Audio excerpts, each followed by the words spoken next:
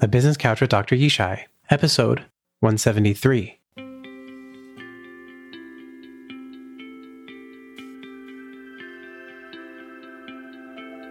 Welcome to the Business Couch with Dr. Yishai. I'm your host, Dr. Yishai Barkadari, psychologist and adaptability coach to entrepreneurs and business leaders. I believe that working on your business is more important than working in your business. If you want to achieve your business goals and dreams without the cost and pain of having to make every mistake yourself, then the Business Couch with Dr. Yishai is the podcast for you. I'm here to help you learn from the lessons of entrepreneurs and business leaders to help you work on yourself and your business so that you can save time, energy, and grow faster. For those of you new to the show, the Business Couch with Dr. Yishai presents 3 new episodes each week. On Insight Sunday, we dive into the minds of business leaders through insightful guest interviews. On Story Tuesday, we dig deeper with them and learn firsthand from their stories, hard-earned lessons, and experience. On Thrive Thursday, it's just you and me on the couch, where you'll hear scientific research, my thoughts, and tangible tactics to adapt and grow yourself and your business. Grab a proverbial seat and listen up so you can learn from the minds and mistakes of business leaders and apply their wisdom to your life and business.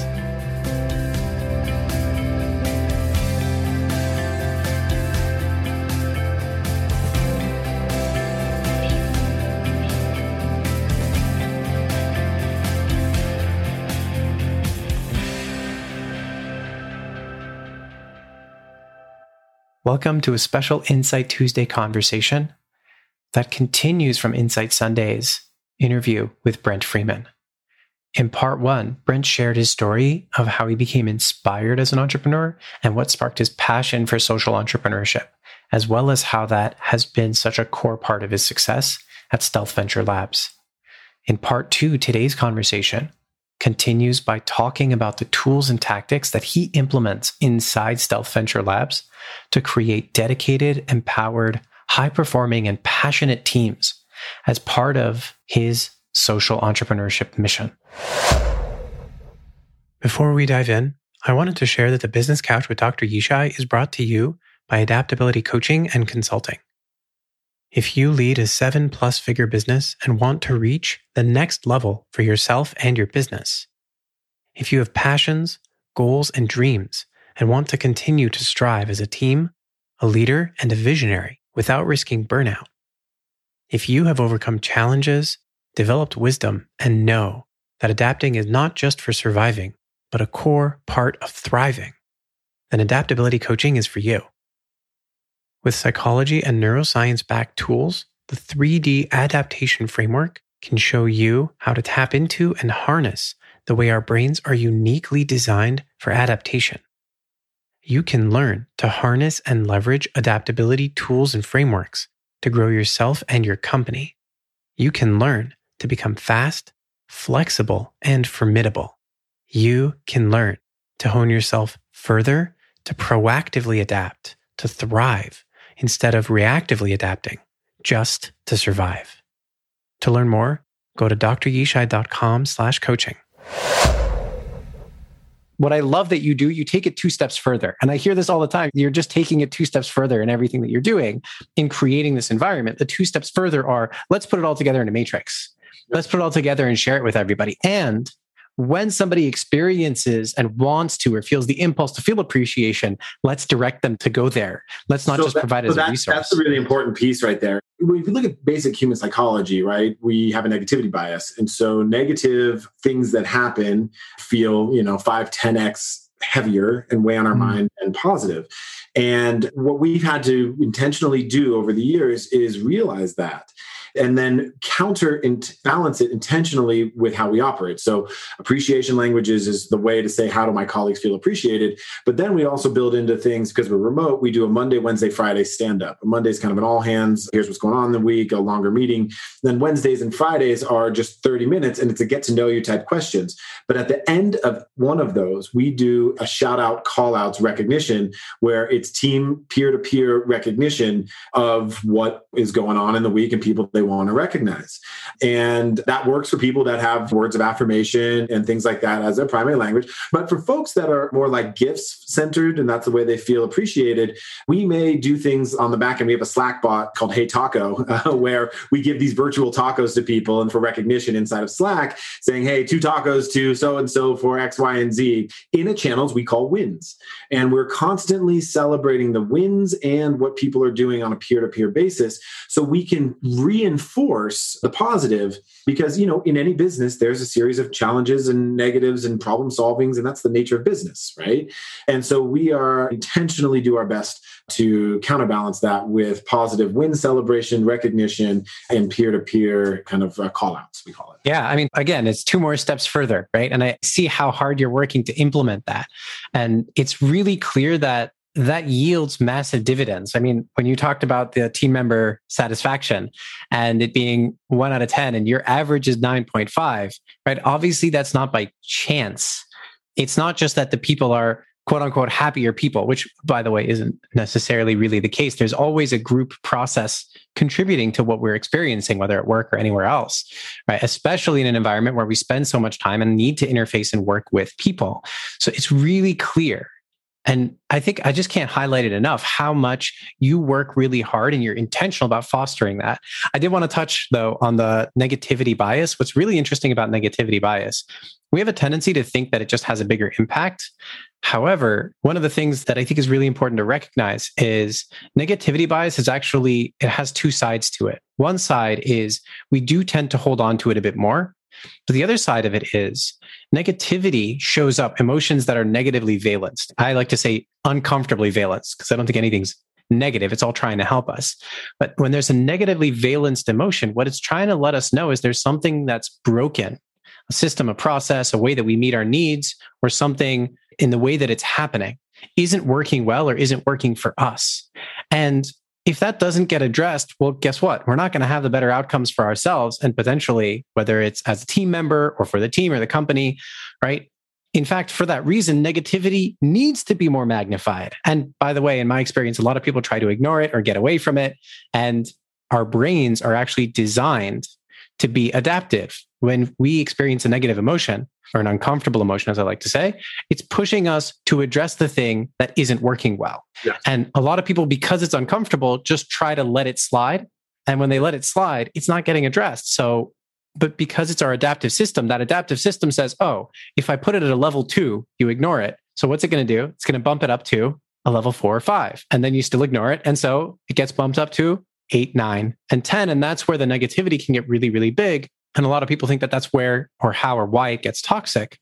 I think there's a process there that a lot of us are unaware of, which is we have a tendency to try to dismiss it like an irksome fly, or because it's uncomfortable, it's not always easy to address. And there's a big difference between just trying to make it go away and actually tuning into it. And when we tune into it, we address it sooner, which is, again, really clear, Brent, that that's what you work so hard to do at your companies, to create a space where people can communicate about those things and you're asking about them.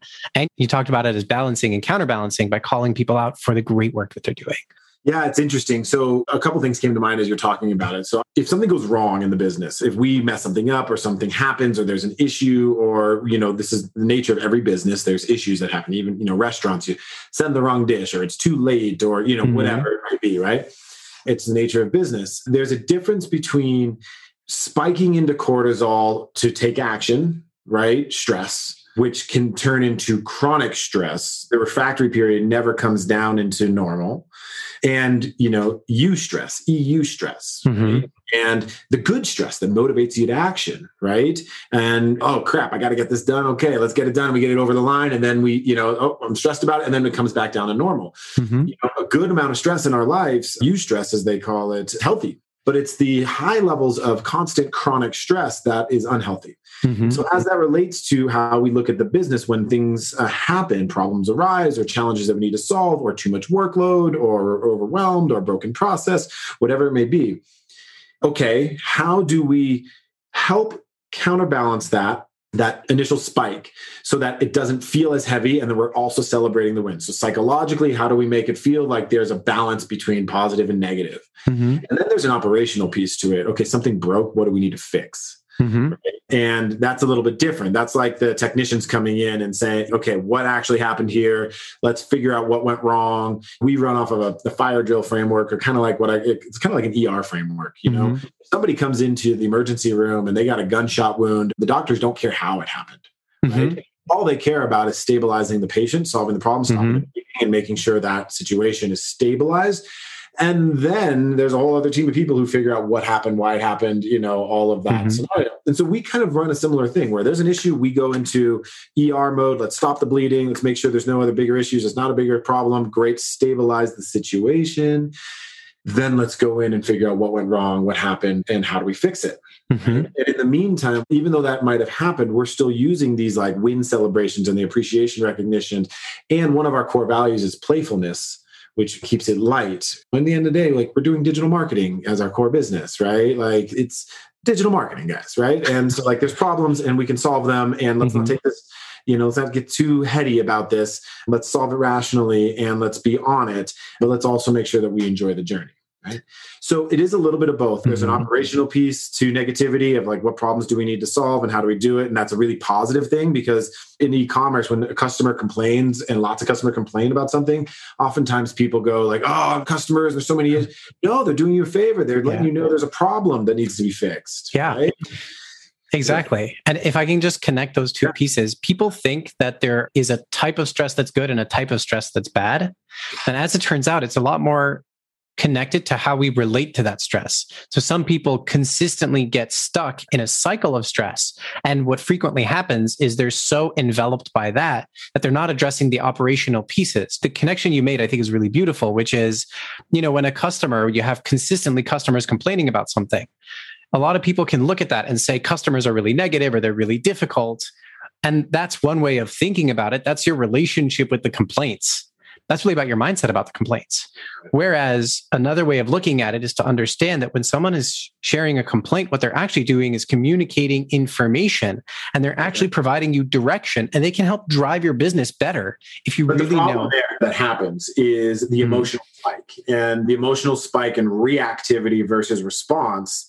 Right. And when in business, specifically when we react negatively to a situation, we are emotionally responding to something that really needs more of a technical outlay. When I look at things like what you just said, it reminds me a lot of everyday psychological life of an everyday human in terms of my own relationship to meditation. And my own practice that over the last 5 years has really grown from 5 minutes a day to oftentimes, 60 to 90.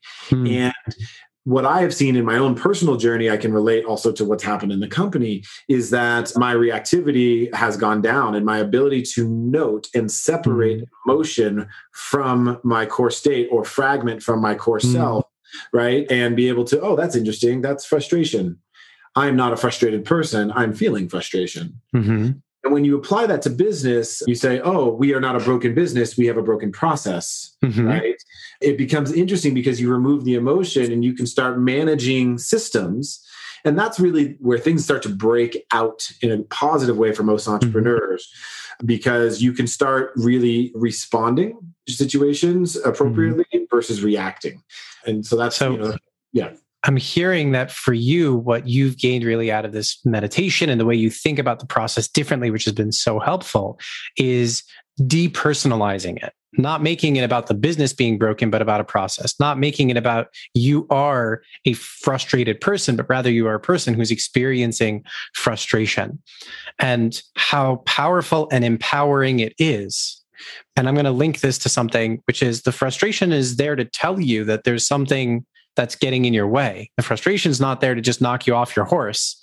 If that's what its job was, then we would all be constantly getting knocked off our horses. And as it turns out, frustration actually most of the time is helpful. Sometimes, and for some people, they don't really know how to harness or handle that.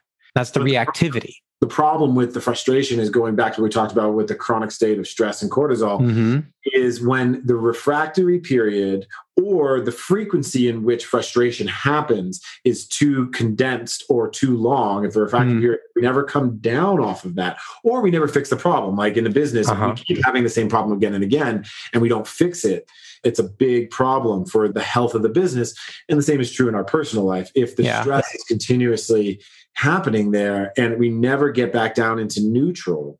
And in our business, we're marketers. And so we have to really be creative and we have to think analytically. And your beta brainwaves and you're in that high beta range, that's not a time to build. That's not a time to be creative. That's not a time to think critically. You're in analysis paralysis. You're in a fight or flight mode on that.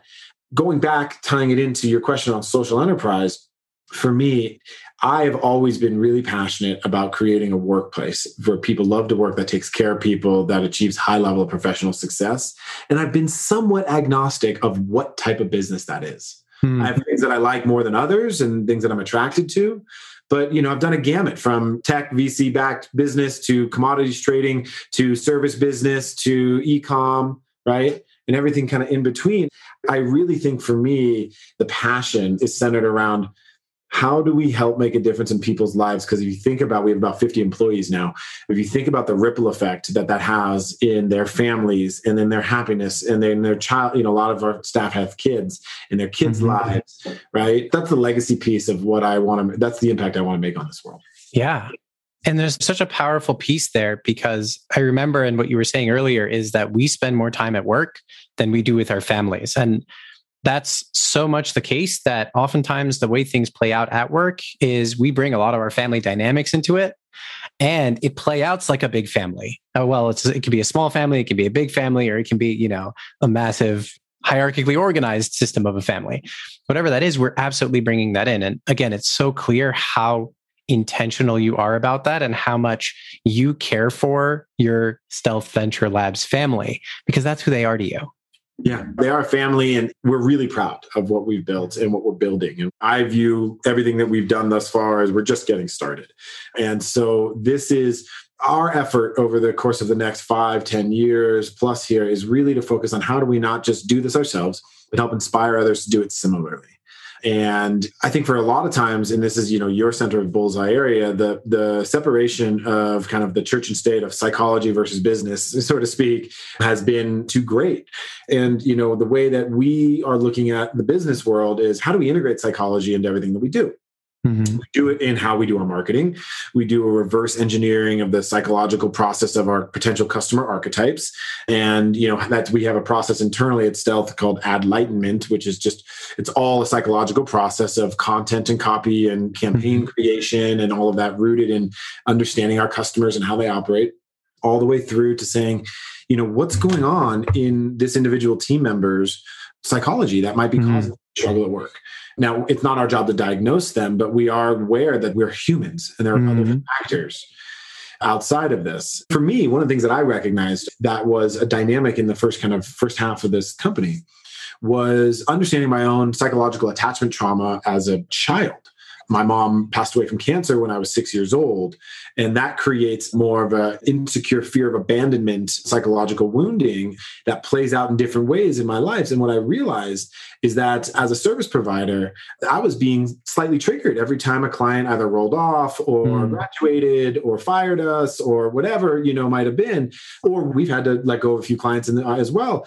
And that was a big realization for me early on to say, wow, okay, there's something deeper going on in running a business than just the business of running a business. And I think as founders, as entrepreneurs, and as the visionaries, we are told so much that we have to have all of our shit together and that we need to lead and we need to be the fearless leader to lead our troops into battle.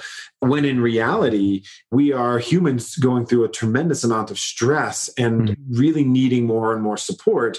That what the challenges that we are coming up against are, we're not alone. 60% of entrepreneurs, it's about 65% of entrepreneurs have clinical depression. And that's not a small statistic. It's about 20% of the United States population. About 60% of entrepreneurs have some sort of depression.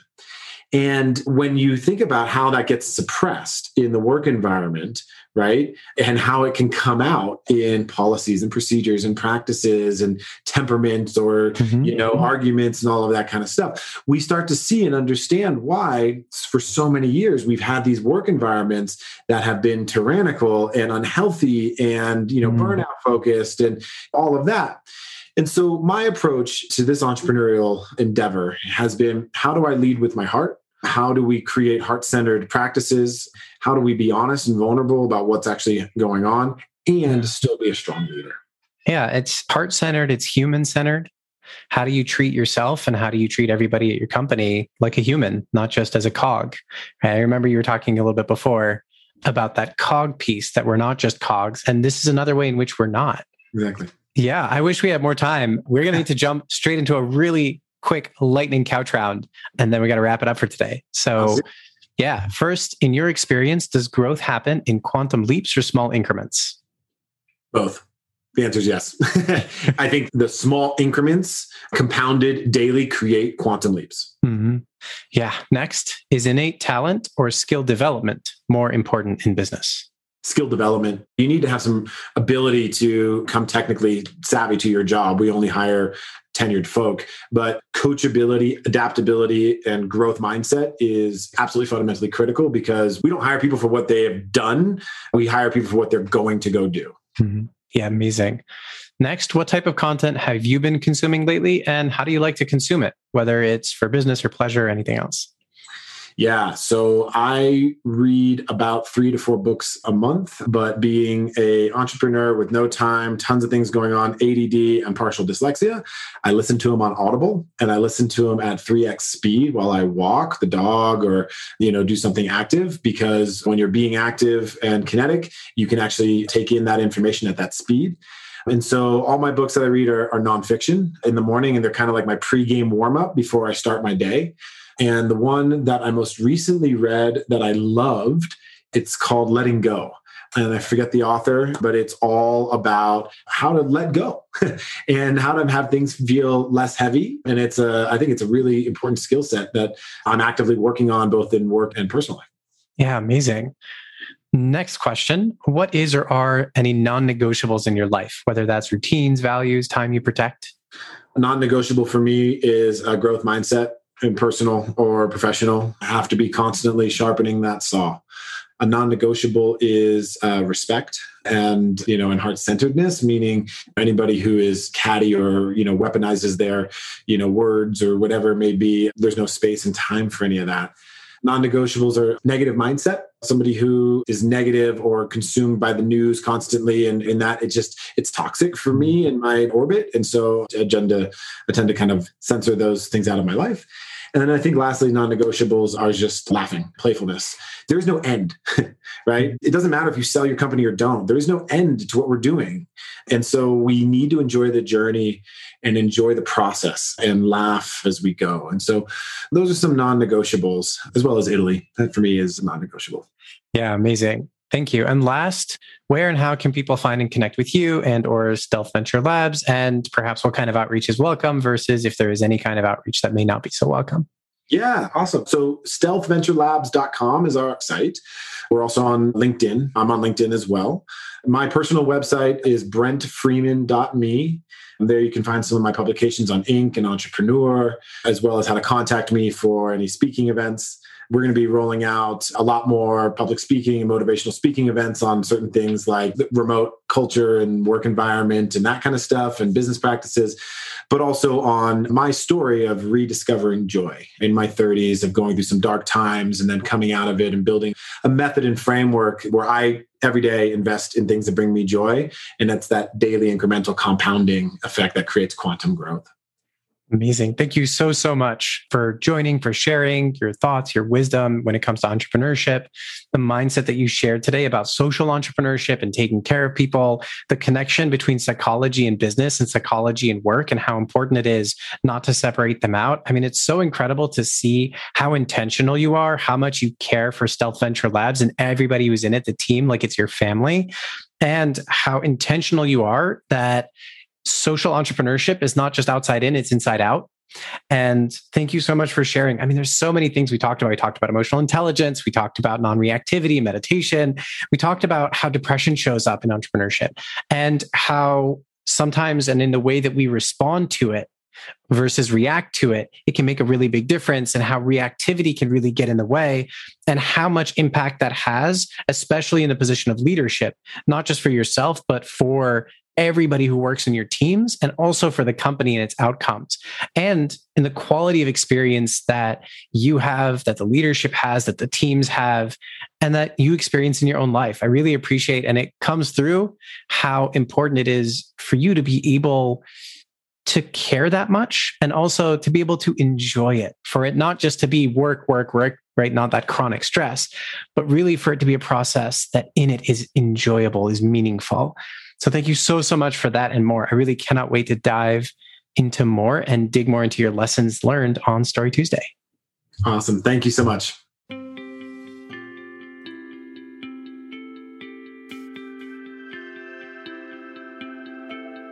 Thanks for joining us today on the Business Couch with Dr. Yishai. If you enjoyed today's episode, take a moment to rate and review the podcast. It helps grow the show and gives more people like you the ability to learn and grow.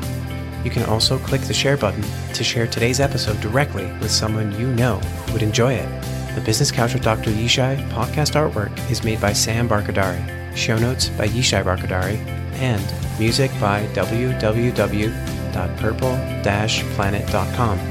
The advice and opinions of the host and guests are our own. I'm a psychologist, but not your psychologist. The conversations and content of this podcast do not contain or create any psychology practice, diagnosis, or therapist-patient relationship with either the guest or the listener.